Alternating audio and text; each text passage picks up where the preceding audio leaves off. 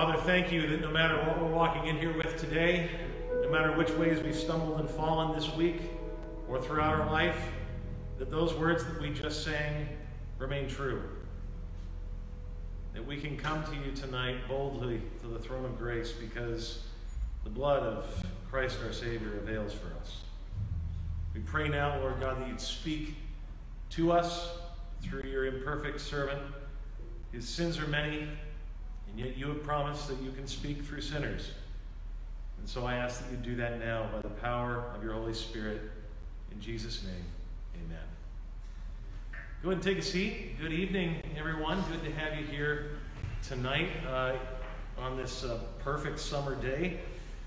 So our text tonight is we're continuing just going through the lectionary in the Gospel of Luke. And our text tonight comes out of Luke chapter 9, verses 51 through 62. The words will be on the screen for you to follow along with if you'd like. And it reads like this. When the days drew near for him being Jesus, to be taken up, he set his face to go to Jerusalem. And he sent messengers ahead of him who went and entered a village of the Samaritans to make preparations for him. But the people did not receive him because his face was set toward Jerusalem. And when his disciples, James and John, saw it, they said, "Lord, do you want us to tell fire to come down from heaven and consume them?" But he turned and rebuked them, and they went on to another village. As they were going along the road, someone said to him, "I will follow you wherever you go." And Jesus said to him, "Foxes have holes and birds of the air have nests, but the Son of Man has nowhere to lay his head." To another he said, "Follow me." But he said, "Lord, let me first go and bury my father." And Jesus said to him, "Leave the dead to bury their own dead. But as for you, go and proclaim the kingdom of God." Yet another said, "I will follow you, Lord, but let me first say farewell to those at my home." Jesus said to him, "No one who puts his hand to the plow and looks back is fit for the kingdom of God." End of reading. Well, our text tonight, if you were listening, is a bit challenging. It really is, though, if you narrow it all down, like you want to know, like, what is it about? Well, it's really about staying focused on the ultimate goal, on the prize, on what you're called to do, specifically what Jesus is called to do. It's about him being focused on his goal. And I say that because of the words of the very first verse in our passage. Luke tells us, quote, "When the days drew near for Jesus to be taken up, he set his face to go to Jerusalem." He set his face. The idea is that he pointed it in that direction and would not let anything get in the way of going there. And what is he going there to do? He's going there to be taken up. That is the time prepared by God before the foundation of the world for his Son to sacrifice himself on the cross that's been determined from eternity past. Jesus is resolute, firm, and focused on getting to that. He is firm and focused on getting to the cross, to the moment that he would suffer for humanity. He will not be distracted. He will not be distracted.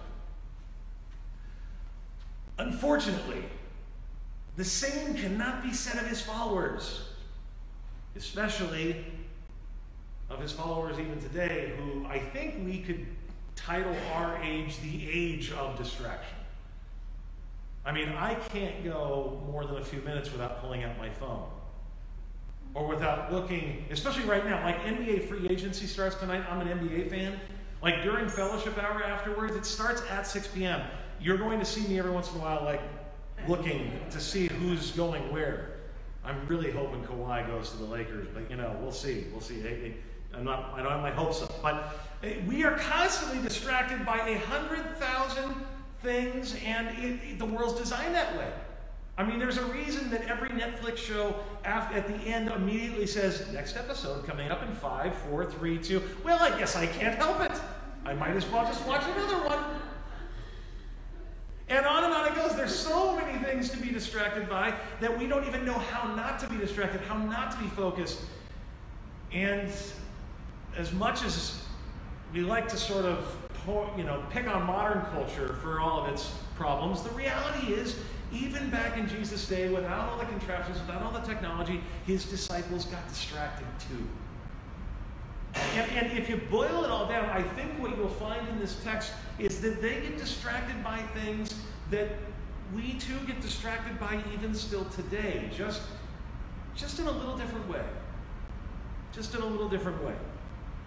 So I want to list for you some of the distractions I see in this text and sort of pull out from there the contrast between, of course, Jesus and those who would follow him. First of all, the disciples are distracted by opposition, by enemies, by people that are coming up against them. I read a story once about Richard Petty's first win at the Daytona 500. I don't know if any of you pay attention to racing at all. I typically don't, but he was one of the big names for quite some time. And the way he won his first race is he was going into the last lap. He was in third place and really didn't look to have any chance of winning, when the second place driver decided to make a move for first place, and this caused the first car to drift inside and force the challenger onto the infield grass, slightly out of control. And so the first place driver, then full of a desire for revenge and wrath, pulled his car back onto the track, caught up with the new leader, and forced him into the outside wall, both vehicles coming to a screeching halt, the two drivers jumping out and starting to literally fistfight each other, while the third place Richard Petty cruised to victory. You see, the first two got distracted by their enemy, got distracted by their opponent. Jesus and his disciples' first stop on their way to Jerusalem, apparently, it seems from this passage, is this place called Samaria. Now, if you know anything about Samaria and Judea, Samaria was what once was the northern kingdom of Israel. They had been, especially in Jerusalem's mind, polluted by false doctrine and false ideology, and they were no longer seen as true to Judaism by those in the southern Judea area. And so there was a lot of conflict between the Jews in Judea and they were referenced disparagingly as the half-breed Samaritans because they had intermingled with Assyrians during invasion. Anyhow, there's a lot of tension there. The disciples, Jesus is about to go through Samaria, and the Samaritans don't want him there. We don't know much as to the reason why, except that they know he's headed to Jerusalem, and it was not typical for somebody headed to Jerusalem to go through Samaria. As a matter of fact, if you were a Jew from Jerusalem, you would go the long way, all the way around, just to avoid the messy Samaritans. And so the Samaritans are like, no, I'm not letting you in. I don't want you to be here. You can go ahead and do your thing. And you got to love John and James. It seems like isn't it just a tad of an overreaction? Their first response after hearing Samaria doesn't want Jesus to walk through is, Lord, I've got an idea. How about you call down lightning on this place and burn it to death? That's their idea. What would you think? I've got an idea. What would you think about mass slaughter of this whole nation of people? I think that sounds like a reasonable way to deal with this problem. And And you know what? Here's the deal. It wasn't out of nowhere that they had this idea. I mean, you do see stuff like this in the Old Testament. You see it with, like, the prophet Elijah, who is battling these false prophets of Baal, and God is able to, like, bring fire down against these enemies. And so James and John, maybe they're just doing reasoning, and they're like, Jesus says he's Messiah. He probably has the same power as Elijah. Burn him! So they, I think, genuinely were surprised when Jesus rebuked them. He says in another account of this, you don't know what spirit you are of. The spirit of Jesus is one of reconciliation and redemption, that even as he's rejected by the Samaritans, still longs to embrace the Samaritans, still longs to embrace his opponents. Remember, it was Jesus who said to us that the way we are to live as Christians is to, quote, love our enemies. And so rather than being distracted by trying to beat our opponents or trying to beat those that we see as against us, Jesus says, no, I want you to embrace them, walk the extra mile with them, do this for them. And that's not what we see a lot of Christians being willing to do. I struggle with that myself. I think we see it in our politics right now.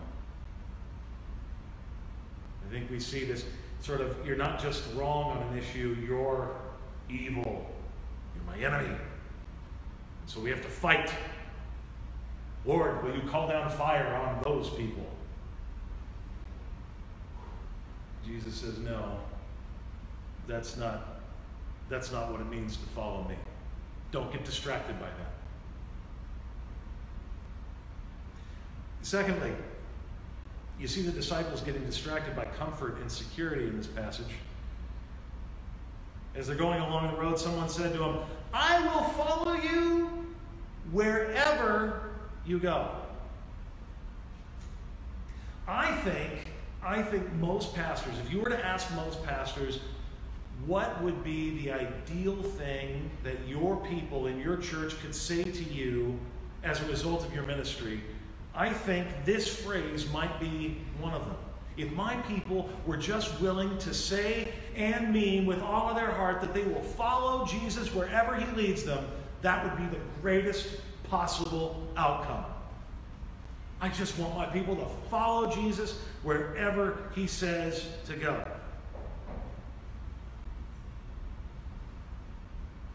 But you know what? Based on Jesus' response, which we'll read in just a second again, and parables like the parable of the sower or the soils, where it talks about fast-growing, thorny responses that don't have any rooting to them. They seem excited at first about everything. I will follow you wherever you go, but then drift away because they don't rooted. After 12 years of ministry, I'm just going to be honest with you, I actually get a little nervous when somebody makes big declarations about what they're going to do for Jesus. I get a little nervous, and not that I don't encourage. I want people to want to follow Jesus wherever he leads them. But I also just seen enough of the time that sometimes there's a lot of zeal, but there's not a lot of knowledge in the zeal, and that knowledge only comes over time. Paul talks about this, that both of those things need to be there. And I think that's why Jesus says what he says to this guy, because on face value, I mean, the guy's like, I'm here with you, I want to go. And Jesus just seems to put out the flames. It's like he puts water on the fire. He says, okay, foxes have holes in the ground, birds of the air have nests, but you want to follow me, you're going to be homeless. You cool with that? You can come. You can come, but you're not going to be comfortable. It's not always gonna be nice. It's not. I mean, people might throw rocks at you and stuff, man. I mean, people don't always like me wherever I go. Are you sure you're cool with that? The Apostle Paul knew a little bit about what, the Christian life might entail. So often you see on TV the TV preachers, not all of them, some of them are good, but a lot of TV preachers, the way they preach a message promising you all sorts of goodies if you follow Jesus. Like, you follow Jesus rightly and you'll get rich and you'll be prosperous and you'll be happy and everything will be just fine. And then you have the Apostle Paul in 1 Corinthians 11 who describes what that prosperous life looks like. Quote, 5 times I received at the hands of the Jews the 40 lashes less one. It means he was beaten with a whip with glass and rock on it 39 times at one time, 5 times. 3 times I was beaten with rods. Once I was stoned. Literally, they were throwing rocks at him and almost killed him. 3 times I was shipwrecked. Night and day I was adrift at sea. What a crazy life this guy had. And he goes on for all the things that he's experienced, and they weren't easy, and they weren't nice, and they weren't comfortable. Jesus says, if you're coming to me, I think Jesus here is saying, if you're coming to me for that reason, let's put some cold water on that. I'm not here to just, kind of pat your pillow and make you more comfy. And so they're distracted by the need for comfort. I am too. Oh my gosh, I am so distracted by that. Even if it gets like above 72 degrees in here, I'm like, all irritable. I had to drive into the city in and out of the city a number of times the last few days for some projects I was working on, and the car I was in didn't have air conditioning, and it was pretty humid and sticky, the last couple of days, and so it was like 86, and I'm just sitting there in the car like, just like in a bad mood, and I'm doing this, by the way, for church. Like, I'm doing church stuff, and I'm like, in a bad mood. Because I'm like just like a little sweaty. I'm like, And Jesus is like, listen, yes, comfort can be a real distraction, and just know, like, I'm not promising you comfort. It's not part of the package that comes with me. We can get distracted by our culture's expectations. That's what happened to the disciples and others around them. To another, Jesus says, so this time, Jesus looks at somebody and says, hey, why don't you follow me? Why don't you come? And this guy says this, okay, Lord, sounds good. I'm there. But first, I just got to do this thing. I got to bury my father. Now, this was a cultural expectation, and understandably so. Nothing took precedence over showing the honor and respect that you owed your father at his passing, at his death. You must be there to bury him. Most likely, this man's father was not dead yet. He probably was sick, and this man didn't want to leave before his father died and then not give him a proper burial. It was completely understandable. And it would have been seen as an ideal reason to stay. So it is again with a little shock that we hear Jesus' response. Let's just be honest, it just sounds cold. Let the dead bury their own dead. Yes. Man. Maybe a little more tactful? Now, is Jesus saying that we can't bury our relatives? No, he's not. No. We have to read between the lines and understand the cultural expectations here. But what he is saying is that nothing is supposed to come in the way of following Jesus. That there's not supposed to be any excuses, no matter how culturally acceptable they may be. Your mind must be focused on and centered on the kingdom of God. That's at least what it's supposed to be like. But oh man, maybe most especially in the culture we're in here, cultural expectations can be a huge distraction for us. I mean, we want to fit in, we want to have jobs, we don't want to isolate ourselves by the ways that Jesus teaches us to live differently than others around us. I mean, this guy, if he left right then to go follow Jesus in his hometown, would have been seen as a real jerk. It's just true. Like, he would have been seen as a dishonorable son. It wouldn't have been true, but it would have been seen like that. I mean, it's understandable why he said, just hold on. And Jesus says, no, come now.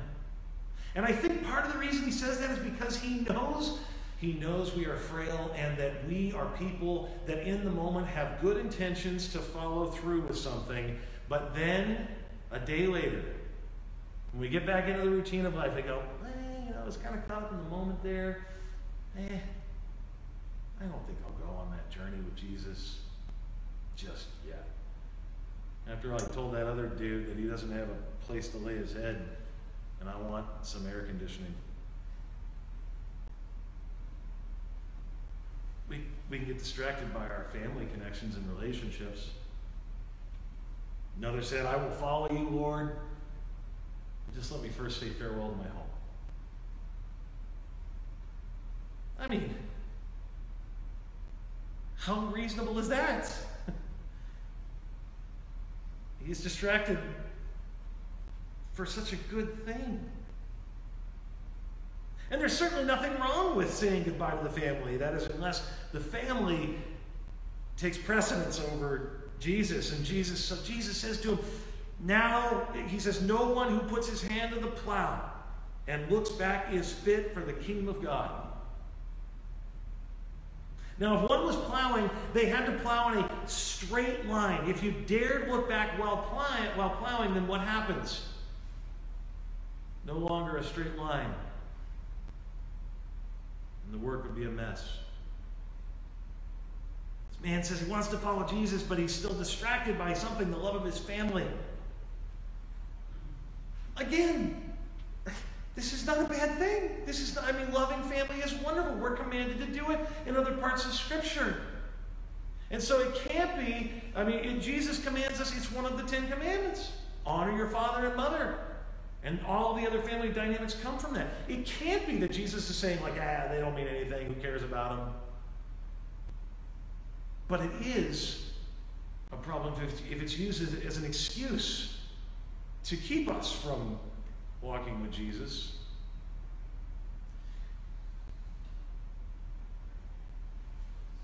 What a high calling Jesus places on those who would be his followers. We're to be focused, determined, purposed in our minds and hearts and souls to follow Jesus above all else. We're not to be distracted by anything, just focused like he is. But here's the deal if we're honest, right? If we're honest, we've turned back.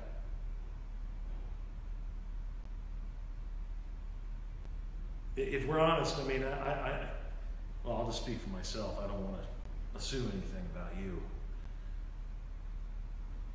There's been way too many times that I've been plowing that field, following that way, and I'm turning back. Matter of fact, not just once, not just twice, every single day in some way or another. I'm turning back. I'm distracted. I'm distracted by my enemies, by those who make me upset. I can become focused on them and not feel like loving them at all. My comfort and my security come first and therefore distract me from following him. My desire to fit in with the culture is so strong that I find myself distracted from following Jesus, where he's called me to go and to say what he's called me to say. When I used to go into the cafes every single day here, it's more rare that I do that now, but I used to go every single day and there to talk to people, and there would be days where I would just sit there unable to get up and talk to anybody, even though I knew God was calling me to do it, because I just was too intimidated. I just felt too nervous about doing it. I didn't want to deal with the rejection of it. And my family means so much to me that if I'm honest, I'll say that I do value them. Often more than I value Jesus, and I am distracted.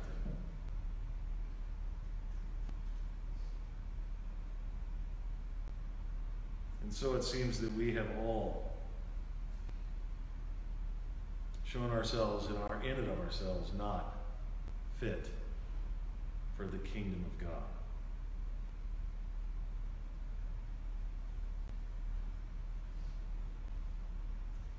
But there is one that qualifies. Jesus himself never got distracted from the mission. Remember Luke's words at the beginning of the passage. He set his face toward Jerusalem. Jerusalem is where he is headed. This is where he will go to die, to pay for the sins of the world. He has set his face toward there. There's no stopping him. He is determined that he will die the death that you and I deserve for being so distracted from following him the way we ought to. He is determined to make it so that we will be forgiven for our many sins and stumbles along the way as we follow him. He did not look back while plowing his way straight to the cross. So then the book of Hebrews says, let us also lay aside every weight and sin which clings so closely, and let us run with endurance the race that is set before us. How do we do that, Jesus? Well, bear down. No! He says, the author of Hebrews says, look to Jesus, the founder and perfecter of your faith, who for the joy that was set before him endured the cross, despising the shame, and is seated at the right hand of the throne of God.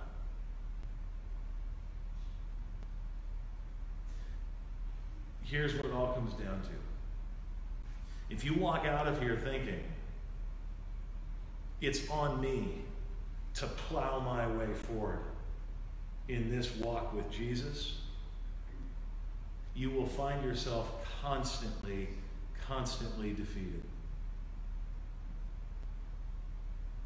But if you find yourself saying, if Jesus was able to get to the cross because he set his face toward there and he was able to do all that he decided to do beforehand, including rise from the dead, then I believe that Jesus has the power to carry me that way too on his shoulders and plow the way for me. That's what it looks like to be a disciple. You want to follow him? Get on him. Let him carry you.